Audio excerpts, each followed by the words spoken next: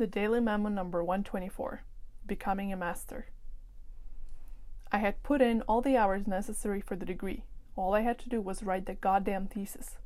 They wouldn't let me move into another place to continue my education, so I said, to hell with it. I went up into the woods and spent 5 years reading. I never got the PhD. Joseph Campbell.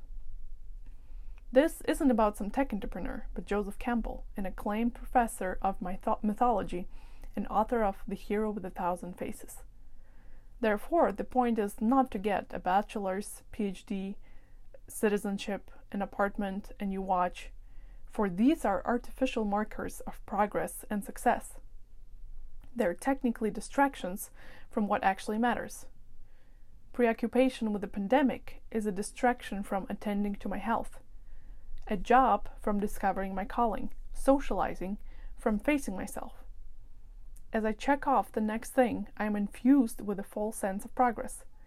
What good is it? Lots of people with high titles are completely broken and unfulfilled.